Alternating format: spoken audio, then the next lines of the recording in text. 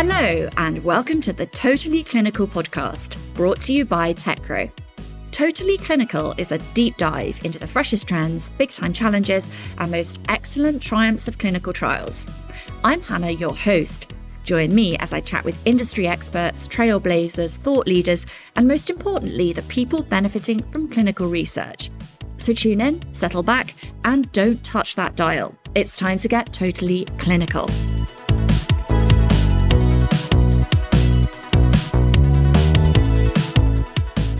This week, we have a very special podcast guest, Roman Fiszczuk, an ENT doctor and principal investigator who works for a clinical trials unit based in Ivano-Frankivsk, a city located in western Ukraine. Roman updates us on the latest situation on the ground for both the average person and for clinical trials, and puts into context the current safety situation in Ukraine. Roman is also a Techro user and explains how Techro helps to address some of the challenges investigators and site staff face in a country suffering from disruption, whether war, natural disasters, or other unforeseen situations.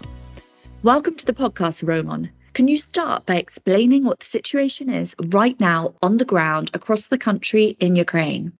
It is quite challenging. In some areas, it's more challenging than in the others. We have a full-scale war with Russia right now.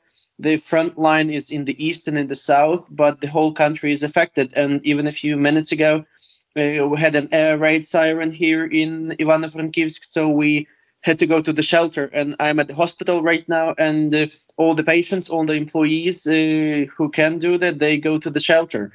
And the hospital created good conditions for the patients who are not able to move around to be in the basement all of the time. So surgical patients, patients from the ICU, they are located in the basement, so they don't have to be moved every time we have an air raid siren. Here we can have up to 4 air raid sirens a day. Closer to the front line, people can have it, 5, 6, up to 10 times a day, even more. I know that the situation really differs depending on the region. In some areas are much more affected than others. Yes, absolutely. So just the recent developments in the war. So Russia has been targeting our power infrastructure, electricity. They used the drones, the missiles, and some of the big power plants were hit, including the one in western Ukraine, about 20 miles away from where I work and live. And a lot of places in central Ukraine, eastern, southern Ukraine, they have power cuts. So we had it as well. And according to our president, about 40% of the infrastructure that provides electricity, not only for internal market, but also that we export, because we export a lot of energy, it's been damaged. But our services, the people who maintain all these electricity and power plants, they are doing really great job in renovating, restoring where they can do that. So again, Ukraine is such a huge country. And I think that's what many people underestimate. Because in western Ukraine, where I live and work, the situation is much safer than in eastern Ukraine or southern Ukraine.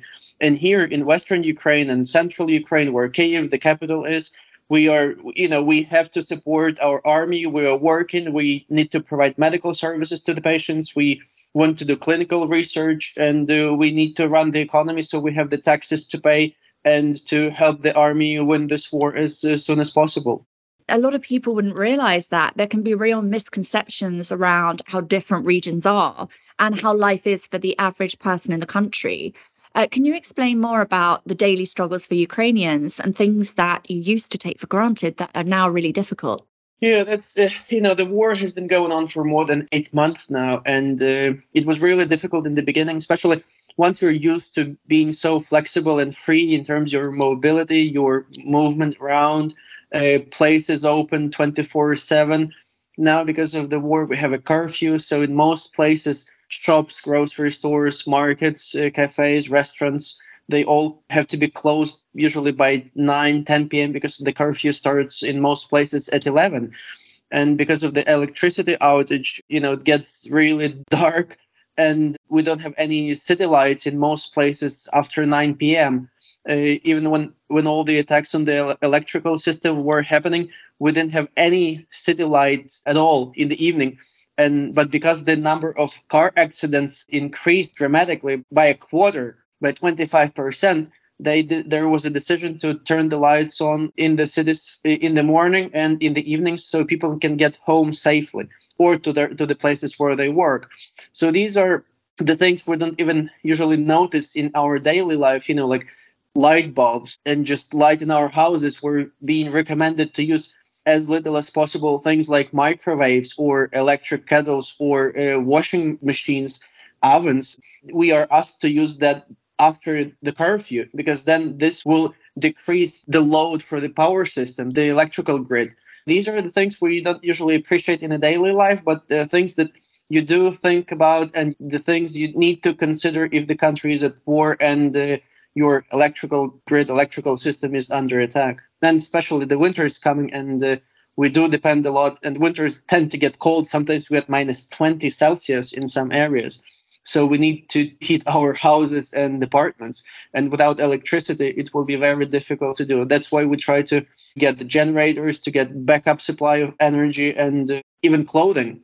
Just get the supply of clothing, power banks for the cell phones, for the laptops, just to have some like a backup plan if in case electricity goes out.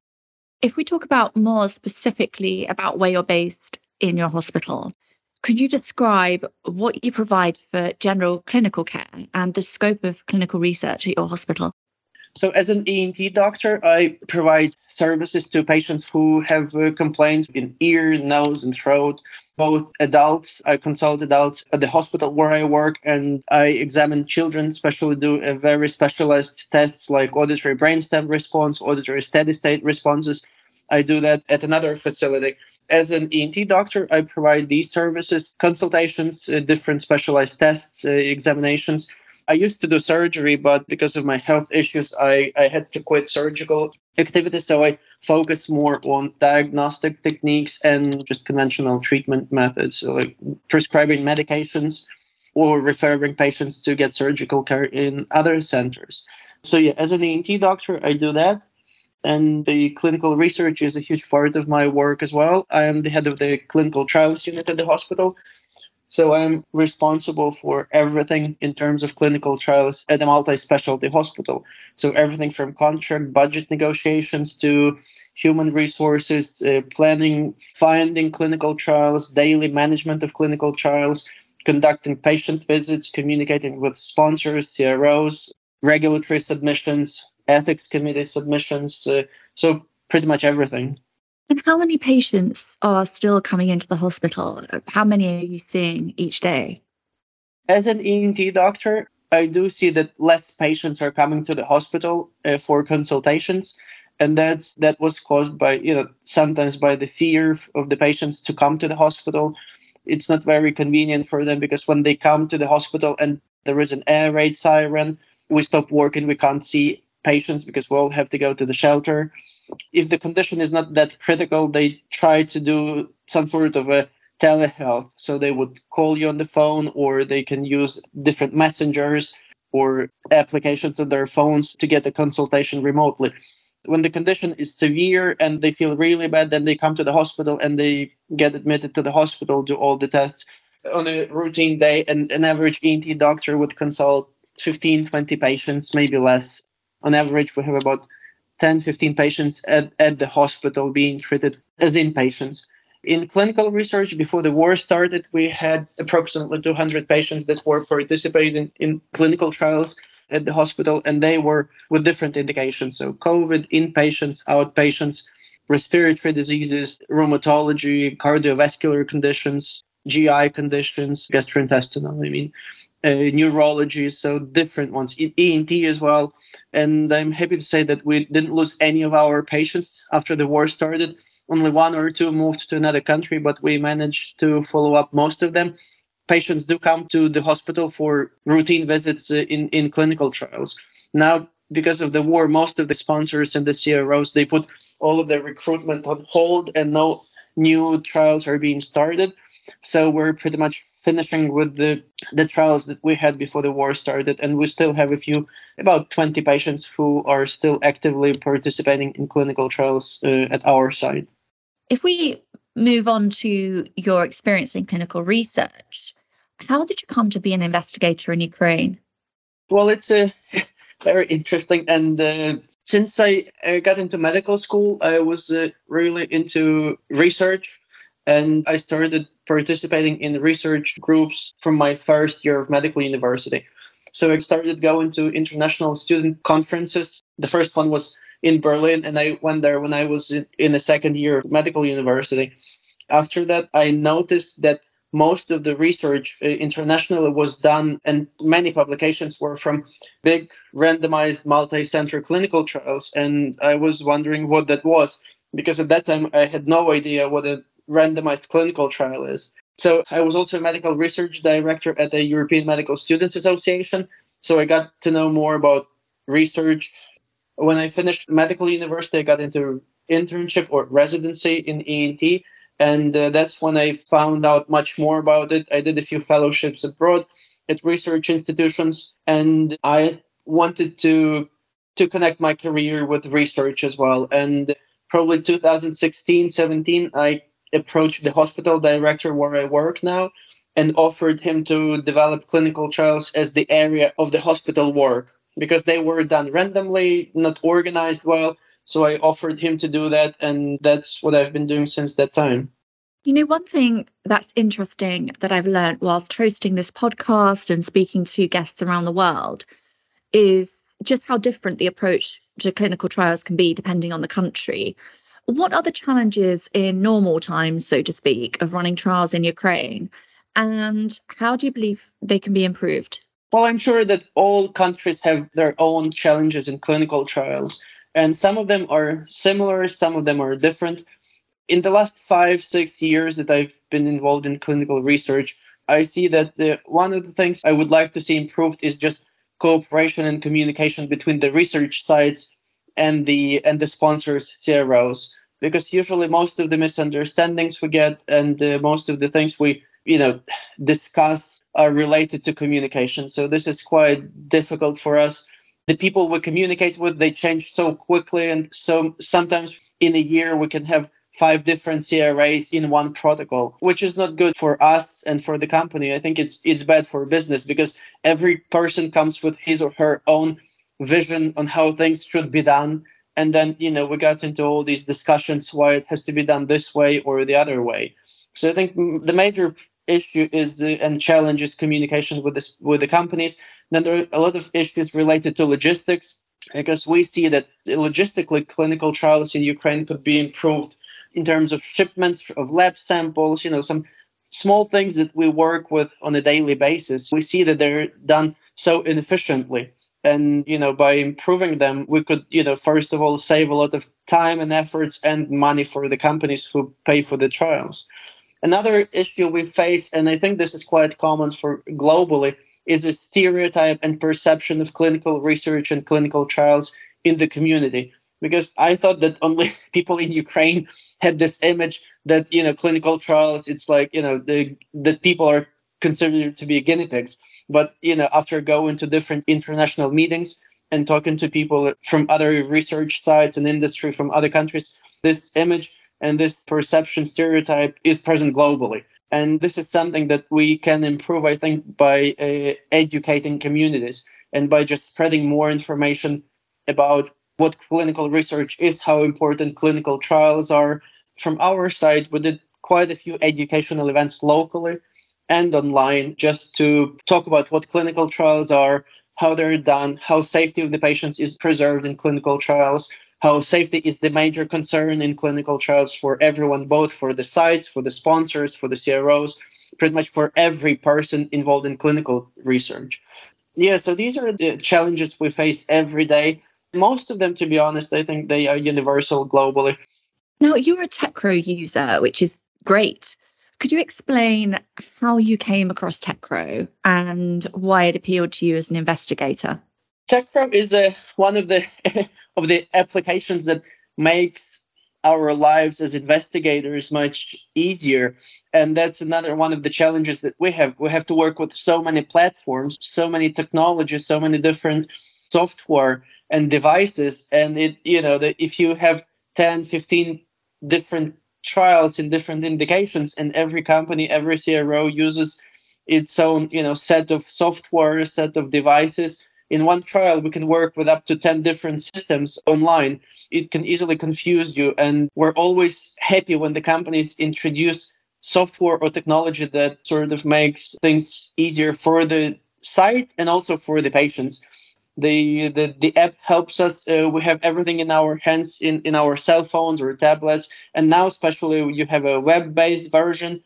It is really helpful in our daily work because, for example, if a patient comes in and then I need to make sure that I don't miss anything in the visit, then I just open my cell phone, my smartphone, and open the app, and then I can check everything to see if I didn't miss anything during the visit.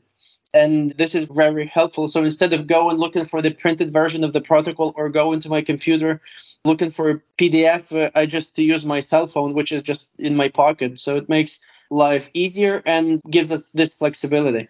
Do you have any examples of how TechCrow could specifically help investigators and other site staff in Ukraine operate in difficult conditions?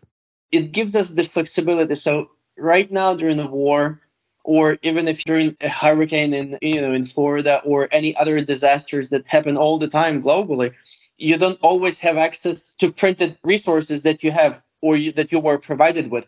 For example, now at the hospital, part of the hospital is a military hospital, so we don't have access to some of the facilities, some of the research rooms we were able to use before in clinical trials.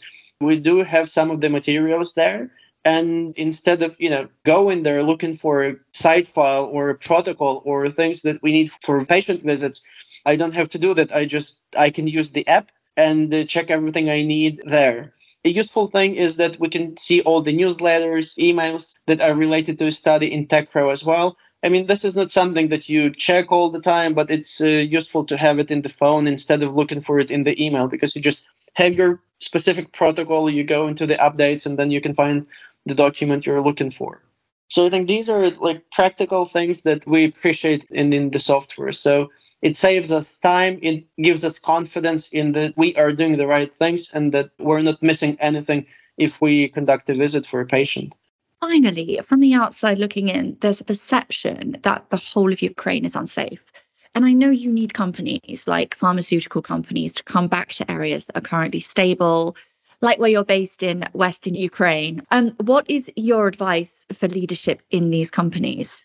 Thank you for this question. It is a big pain point for me right now because unfortunately the companies stopped all of their activities in Ukraine when the war began, and all of the enrollment was stopped. Clinical trials that were already approved by the national regulator and local ethics committees, all of them were put on hold. No new trials are coming into the country, no feasibilities. I can see the risks for the companies, but I can also say that there are places in Ukraine where we can do clinical trials, we can provide high quality data for the companies, and we are really encouraging the companies to come just to resume their work in Ukraine, because right now clinical trials are needed here more than ever, because that's not only work for us, but that's a very important thing for our patients, because if you have a chronic condition like asthma, COPD, or diabetes, this is about quality of life, having less complications. But then for patients with cancer and kidney diseases, those who need dialysis, for some of the patients, access to clinical trials is a matter of their survival. So we do ask the companies and encourage them to resume their work, because there are places where you can do it safely. We don't say that you can do it everywhere, but you can be very selective about the places where you conduct clinical trials. And it's always like that. We sort of compete for clinical trials because we want to be the best, so the companies choose us. And we do encourage the companies to resume our work, because there are actually, for certain sites, we can even perform much better than before because of the migration of the population inside of the country. So our city, we had about 250,000 population before the war. Now we're almost 400,000. So you can imagine how our recruitment potential increased with all this internal migration. So yeah, we're just asking the companies to come back to Ukraine and resume your work, because this is very needed right now here for the patients in the first place, but also for the hospitals. It's a huge support, and it will help the healthcare system here as well. And again, we are working really hard to be on the same level as other sites globally, so we can provide high quality services and do the clinical trials in a high quality manner. Wish the war finishes soon, we win this war, and we can come back to some sort of normal life. We just want this to finish and continue working in Ukraine and being part of the global community of clinical research. And that's your dose of Totally Clinical. You can download our podcast on Apple, Spotify, and Google. Please subscribe and leave a rating and review so more people can find the show. See you on your next visit, and remember to bring your friends. Thanks for listening. Goodbye.